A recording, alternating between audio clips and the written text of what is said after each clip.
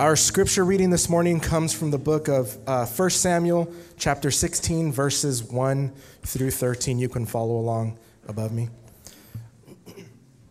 The Lord said to Samuel, "How long are you going to mourn for Saul, since I have rejected him as a king over Israel?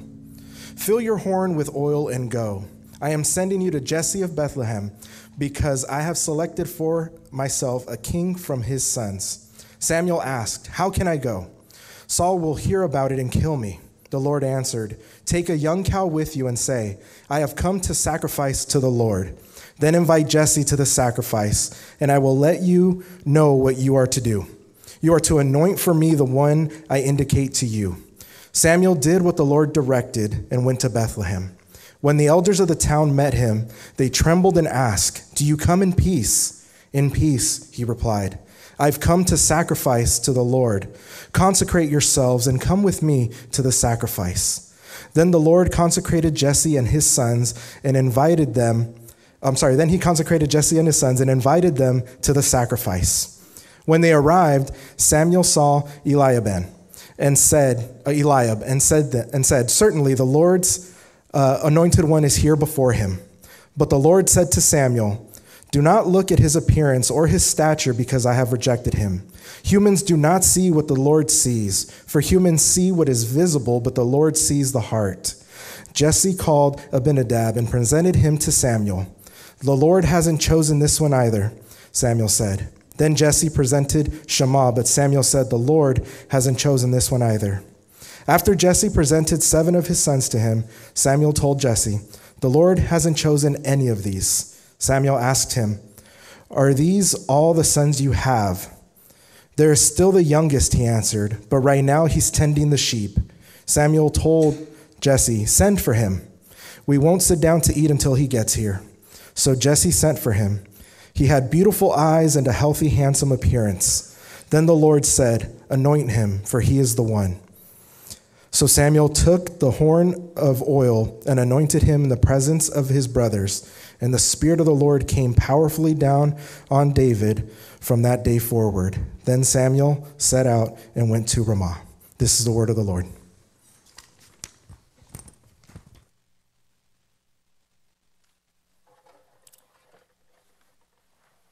Thank you, Charlie. This year, we are going to embark on a year-long journey following the footsteps of one of the Bible's most famous figures, King David. And when you think of David and consider all that happens in his life, a few things come to mind for me. First, life rarely goes the way we want or expect. David's life is filled with ups and downs, triumphs and tragedies. His life is proof that we live in a broken and fallen world. Life is hard. At the same time, when I think of David, I'm reminded of what fearless faith looks like. I'm reminded of what it looks like to trust God even when you can't trace him, to obey God even when you cannot see him. At the same time, David also reminds us that no one is immune to the effects of sin and temptation. David was deeply flawed. No one is impervious to the weakness of the flesh. Lastly, when I think of David, I cannot help but think of Jesus. No one in the Old Testament points forward to Jesus more, foreshadows Jesus more, prefigures Jesus more than David. It's not coincidence that the very first verse of Matthew's gospel opens up with identifying Jesus as the Son of David. It's not coincidence that the book of Romans and the book of Hebrews opens up by identifying Jesus as a descendant of David. And so there's all these threads that connect Jesus to David. And so throughout this series, we're going to be looking at David and then pointing forward at Jesus over and over again. And with all that in mind, I'm excited for this sermon series because it's my prayer and hope that as we study David, this series will equip us and compel us to follow God in a fallen world. Now, before we dive into our passage, let me give you a brief intro of the book of 1 Samuel as a whole, just so that you could have some context as to what's going on here in chapter 16. When you think of 1 Samuel, what it's about is primarily Israel's search for a king. 1 Samuel is all about Israel's search for a king. The book opens up with Israel currently being ruled and led by judges. And then Hannah, a barren wife, asks God for a child. And the Lord answers her prayer. She conceives. And in her prayer of thanksgiving, she mentions rulers to come and lead God's people. And she gives birth to Samuel, a prophet of God, whose mission in life is to oversee the transition from the era of judges to the era of kings, from a confederacy of tribes to the monarchy. And so you could say that Samuel's purpose is to identify, raise up, train, and establish a king over Israel. And in the early chapters of 1 Samuel, he identifies and sees Saul. He's impressed with Saul's stature, his height. He's impressive. Immediately he says, he must be Israel's king. But in the previous chapter, we discover that as impressive and gifted as Saul was, he was more interested in his own glory than that of God's. He lacked the spiritual qualifications necessary to lead God's people. He feared man more than the Lord. And so God rejects Saul as king. And he communicates that to Samuel. And it's only a matter of time now before Saul is replaced by another.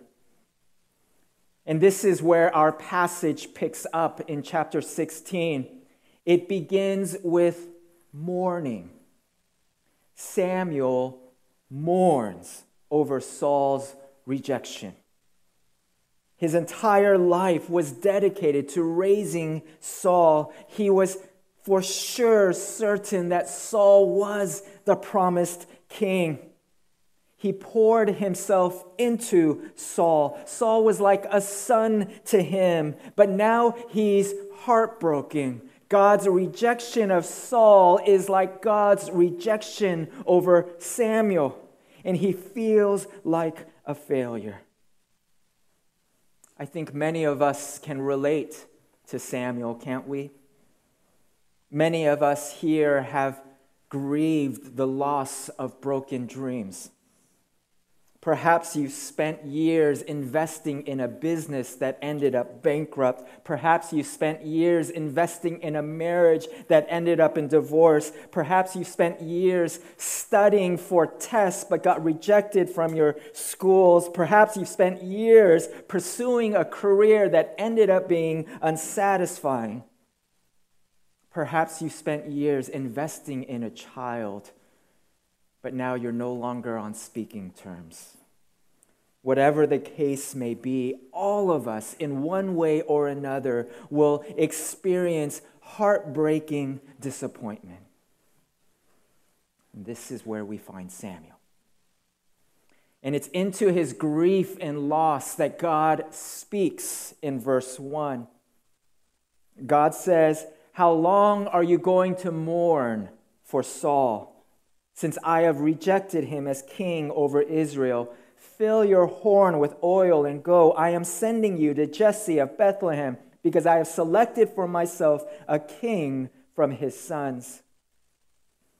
God reminds Samuel, "I know you're devastated, but I am not done with you. There is more I have planned for you. There is more I want to accomplish through you. Look up, I am here." Now, I don't want you to mistake God in thinking that he's rebuking Samuel for grieving. Nowhere in the Bible does it say, "Thou shalt not mourn." After all, you have an entire book called Lamentations. You look at Jesus, and he weeps on a number of occasions in different places for different reasons. Being godly does not mean that you are unfazed by life's sorrows and you just endure life unemotionally. No, God is an emotional God. And so if you want to be godly, if you want to be God-like, then you need to learn how to embrace your emotions and express them. Having said that, as humans, we are more than just our emotions, right? Our emotions ought not to drive the bus of our lives. And that's what we see here with Samuel. His grief was so overwhelming. It's all that he could see at this moment. It blacked out everything in his life, including the Lord. And so God intervenes. "Samuel, how long will you grieve? Don't forget me. I am here with you." And so this touches on the main theme of our passage, and that is this: what we see with our eyes is not all that there is. What we see with our eyes is not all that there is. Samuel could only see failure and disappointment. That's all he saw, but God reminds him, there's more than what you see and feel right now. I'm not done with you. But let's move on. In verse 2, Samuel balks at God's command. He responds with fear. "You want me to go to Bethlehem and anoint a new king while Saul is still on the throne?" He's going to see that as an act of treason. Again, in this moment, all that Samuel can see is Saul's strength and sword. What he doesn't see is God's sovereign protection. When God tells you to do something, surely he's going to enable you to do that. But he doesn't see God. He only sees Saul. And so God could have easily at this moment said, "Are you serious, Samuel? You're more afraid of Saul than you are of me? I'm going to protect you." But that isn't how God responds. He doesn't shame Saul. He doesn't rebuke him. Instead, we see God stooping down and meeting Samuel where he is. "Samuel, you don't need to worry about Saul. I'm going to send you on a mission to offer a sacrifice. No one will suspect that you're also there to anoint the new king." What God does with Samuel here is similar to what a father might do for his terrified toddler who can't fall asleep because he's afraid of the dark.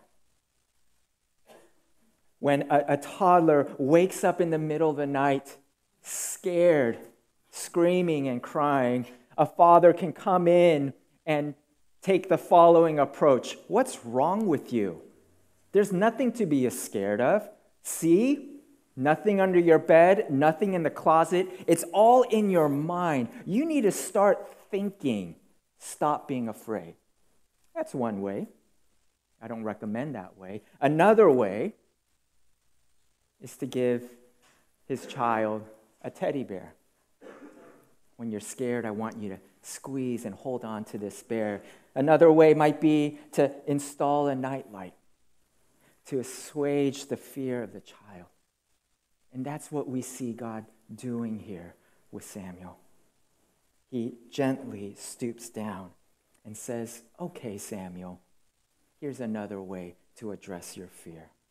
Now, if Samuel was afraid to travel to Bethlehem, then the elders were more afraid of meeting Samuel.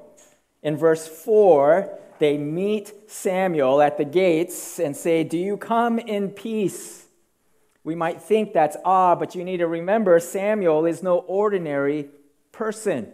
He is the prophet of God, and when you read about the prophets, they bring both blessing, but they also can bring judgment. I mean, imagine if I were to call one of you guys in the middle of the week and said, hey, you know what? I'd like to visit your family. Are you available this week? What's going to be your immediate response? Uh-oh, what did we do? Right?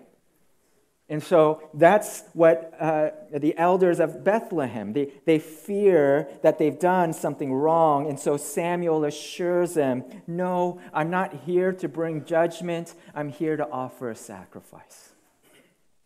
And while waiting for the sacrifice to be prepared, we have now the selection process. Samuel meets Jesse, and Jesse introduces him to his sons.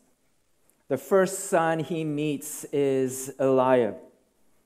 And Samuel immediately gets to his feet. Surely, Eliab is the future king. Just look at him. He's the firstborn. He's tall. He's impressive. He's perfect. And yet God reminds Samuel, Samuel, what you see with your eyes is not all that there is. He says to him in verse 7, do not look at his appearance or his stature, because I have rejected him. Humans do not see what the Lord sees, for humans see what is visible, but the Lord sees the heart. Now, what makes Samuel's response surprising is that we've seen this before. When Saul first came on the scene, Samuel got excited for the same reasons. In 1 Samuel 10, 23 through 24, it reads, when he stood among the people, this is Saul, he stood a head taller than anyone else. Samuel said to all the people, do you see the one the Lord has chosen? There is no one like him among the entire population. And all the people shouted, long live the king. And so you would think that Samuel would learn his lesson since Saul ended up being a failure. But no, Samuel is still infatuated with height. He still associates kingship with being tall. Why is that?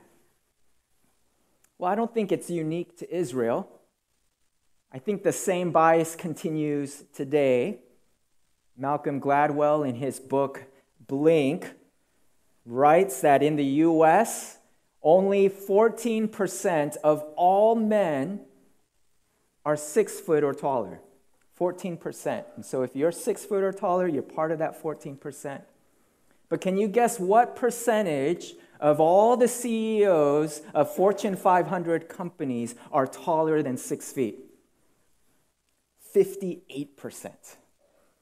14% in all general population, 58% of CEOs. And I think the same can be seen amongst pastors. When I go to pastors' meetings, I'm like, wow, everyone is tall. Now, this is my way of thanking you guys for bucking the trend, right? Yet I believe there's more to Samuel's bias than simply an affinity for tall people. I think their infatuation with height also stems from their conception of a king. You see, you and I, when we think of a king, we think a king's primary responsibility is to lead, govern, and rule. We think of an older man, if not an old man, sitting on a throne, giving directives to his inferiors in order to carry them out throughout the kingdom. Perhaps we think of someone like the U.S. president and how he rules. But in biblical times, especially in Samuel's day, when they thought of a king, they thought of a warrior. A king existed to protect his people and fight for his people. We see this in 1 Samuel 8, 19 through 20, where the people of Israel shout, "We must have a king over us. Then we'll be like all the other nations. Our king will judge us, go out before us, and fight our battles." Now do you see why David and Goliath episode prepares David for kingship? For Israel, kings fought on the front lines. Now do you see why they want someone tall and big? When you're engaged in hand-to-hand battles, size and strength are important. And so when Israel thought of a king, they pictured someone who looked more like The Rock rather than Kevin Hart. They pictured someone who looked like Arnold Schwarzenegger, not Rob Schneider, right? And this is why they chose Saul, and this is why Samuel is ready to choose Eliab. But to his surprise, God says no. And so Jesse trots out the rest of his 7 sons, and each time he brings out his son, Samuel says no. And what we have is the Bible's version of Cinderella. Jesse brings out 7 sons, and yet none fit the glass slipper. And so Samuel asks, "Are these all the sons you have?" And Jesse answers, "Well, there is actually one more. He's the youngest, and he's tending the sheep." Now, in the Bible, how people are introduced is usually significant. And when you see the inscriptions, youngest, tending the sheep, that's not very impressive. First of all, the Hebrew word for youngest also has the connotation of being the smallest or the tiniest. Not only that, but later on, the author says that David had, quote, beautiful eyes and a healthy, handsome appearance. Now, you might think this is the author's way of complimenting David for his good looks, but commentators pick up the fact that these ascriptions are usually used to describe young boys. I mean, imagine if after teaching Sunday school, I went up to one of you and said, "You know what? Your 5-year-old is adorable. He is so cute." Nothing wrong with that. But imagine if I went up to Pastor Lewis and said, "You know, you're adorable. You're so cute." Inappropriate, right? Adorable, cute. Those are characteristics of someone young, not someone fully grown. In the same way, beautiful eyes, handsome in appearance, those are ascriptions used to describe young boys. And so the point the author is trying to make is David looked nothing like the idealized version of a warrior. And let's also not lose the sight of the fact that David is tending the sheep. I want you to know that back then, shepherding was looked down upon. And now this might sound confusing for some of you, especially those of you who are well-read, because you know that Abraham, Isaac, and Jacob, they were renowned shepherds. It was a lucrative career. It was a noble one. They had positive reputations. And so you might think, Well, how is shepherding now something looked down upon? Well, you see, a lot of time passed between the age of the patriarchs and now the age of the kings. What happened in between? Egypt. You see, during the 400 years of life in Egypt, Israel saw for the first time what an agricultural economy looked like. It was introduced to farming, and they realized that living as a farmer was a far more stable way to live than going around leading flocks of sheep. Not only that, but the Egyptians despised shepherds and sheep herders. Why? Because their sheep would encroach on their farmland and eat their crops. And so they began to institute laws to say, shepherds, if you want to graze, you need to graze outside the boundaries of the city. And so there was a lot of animosity built up over the years. And soon enough, those who were wealthy, those who were educated would grow up being farmers, whereas those who were less wealthy, less educated, they would do the work of sheep herding. And this bias over the years infected the Israelites, and that's why now they look down on shepherds. Again, David is the last person anyone suspected to be Israel's king. Thankfully, what we see is not all that there is. While humans look at the visible, God looks at the invisible. David is chosen, anointed, and the Spirit of the Lord comes powerfully upon him. Now, you might notice that David doesn't immediately become king.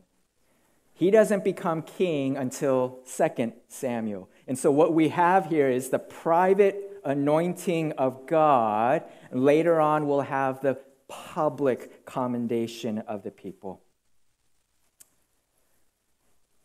Now that we have a good grasp of what happens in this chapter, what are the takeaways? Well, I've got 3 quick applications for you. First, our passage teaches us that when it comes to God, He continues to draw near to those we least expect.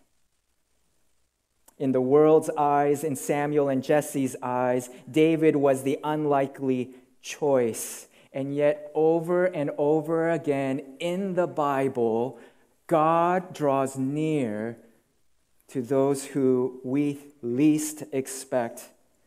He continues to choose the younger over the older, the shorter over the taller, the immigrant over the citizen, the slave over the king. God's preference for the down and out, the marginalized, and the overlooked and discarded is a thread that can be traced throughout the Bible.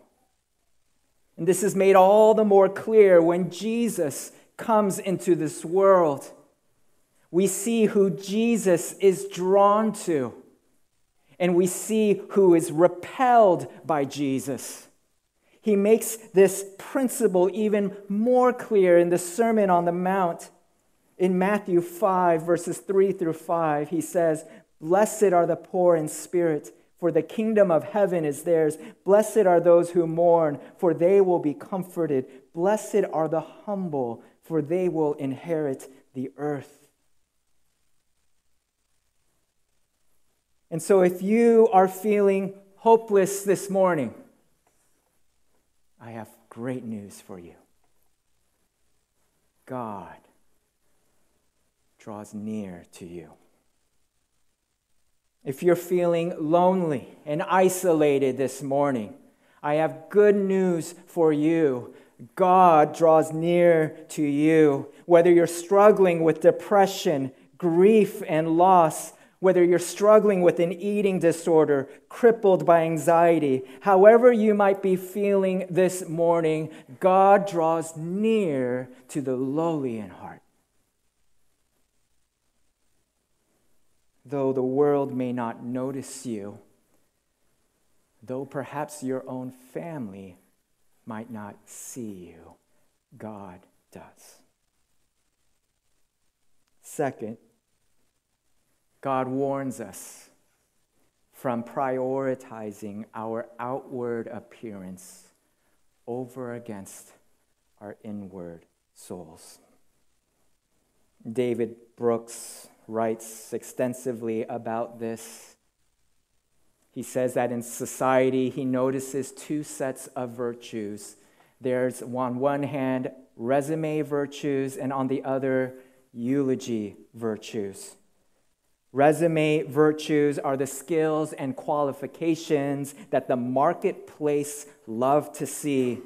They are those virtues and accomplishments you list on your resume, what school you graduated from, what degrees you possess, what previous job titles you've held, what companies you used to work for. The world is impressed by resume virtues. Eulogy virtues, however, are those virtues that are talked about at your funeral. How selfless you are, how generous that person was, how caring and thoughtful, how sacrificial, how loving.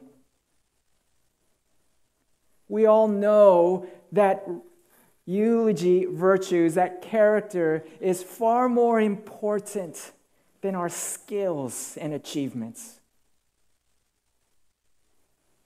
We all know that our ability to impact people is tied to the state of our hearts, our generosity, our empathy, our ability to reconcile and forgive. And yet, how much time do you and I spend building up our resumes rather than our souls? How many hours do we pour ourselves into making our outside stand tall and grand while neglecting the state of our hearts? We are like mansions sitting on a mud hill that's waiting to collapse. Our priorities are reflected in our parenting. We drive all over Orange County to make sure our kids learn new skills, to make sure they play basketball and baseball at the highest level, to make sure they advance in their extracurricular activities. We'll hire tutors, enroll them in SAT classes to make sure they get into the best schools. We'll get upset with them when they don't perform on the level we want them to perform. But how much time do we invest in their character? How much do we pray that they would become compassionate, empathetic, kind? We've got our priorities upside down. Unfortunately, we live in a county that is obsessed with outward appearance, that is obsessed with physical beauty, material possessions, nice clothes, and nice cars. But do you know why I think we're so obsessed with the external? It's because it's so much easier to make your outside look good than your inside. It's so much easier to make yourself prettier than to make your heart pure. It's so much easier to feel good by buying a new outfit than it is to humble yourself before God and spend time with Him. Perhaps the reason why we focus our attention on the external is because when we look at the internal, we don't like what we see. might say, Jeff, I tried praying this past week. But for the first 10 minutes of my prayer, I realized I don't like to pray. My mind wouldn't stay still. I began to start feeling a lot of shame. What's wrong with me? Why can't I pray to God? And I just started feeling worse about myself. And so, you know what? I don't think prayer is for me. It's scary to look inside. It's scary to look inside and just see how messy it is, how dilapidated the structures of your soul are. It's far easier to just focus on the outside. But thankfully, though we are a mess on the inside, our passage points to Jesus, and this is the third application.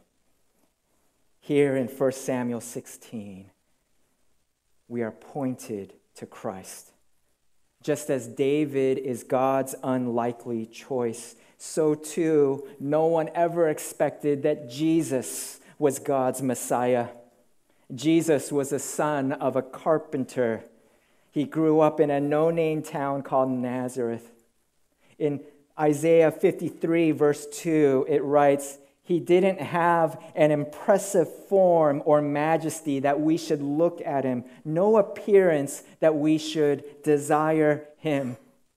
Isaiah is pretty much telling us that Jesus was not very good looking. He was unimpressive. He did not catch anyone's attention. And just as David would be anointed with oil and empowered by the Holy Spirit, so too Jesus would have his own anointing ceremony. In the river Jordan, he would be baptized by John, and the heavens would open up, and God publicly declared, "This is the one, he is my chosen one. Listen to him." And immediately after, what happens? The Holy Spirit, like a dove, falls upon Jesus, just like the Spirit fell upon David. The statement that God looks at the heart might be terrifying for you and me. God, please don't look at my heart. But praise God that Jesus came to this world not to show us how to clean our hearts, but he came into this world to make our hearts clean, forgive us, and redeem us. And so, may we turn to the only one who could wash us and make us as white as snow. May we bring our filthy, messy hearts to our Lord and ask him to forgive us, redeem us, and transform us. And may we, as God's children, pursue the things that are eternal and cultivate those things that are invisible so that we might look more and more like our King. Let's pray.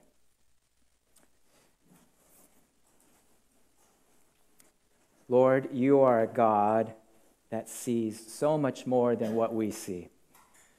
And we confess that our sight is so narrow and nearsighted.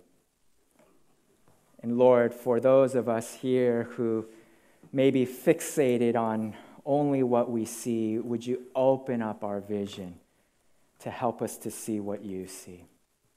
And Lord, we thank you for sending your Son to die on the cross for us, to suffer for us, so that we might be white as snow. We ask, O Lord, that you would purify our hearts and help us, O Lord, to bear more and more the fruits of the Holy Spirit. And we pray this in Jesus' name.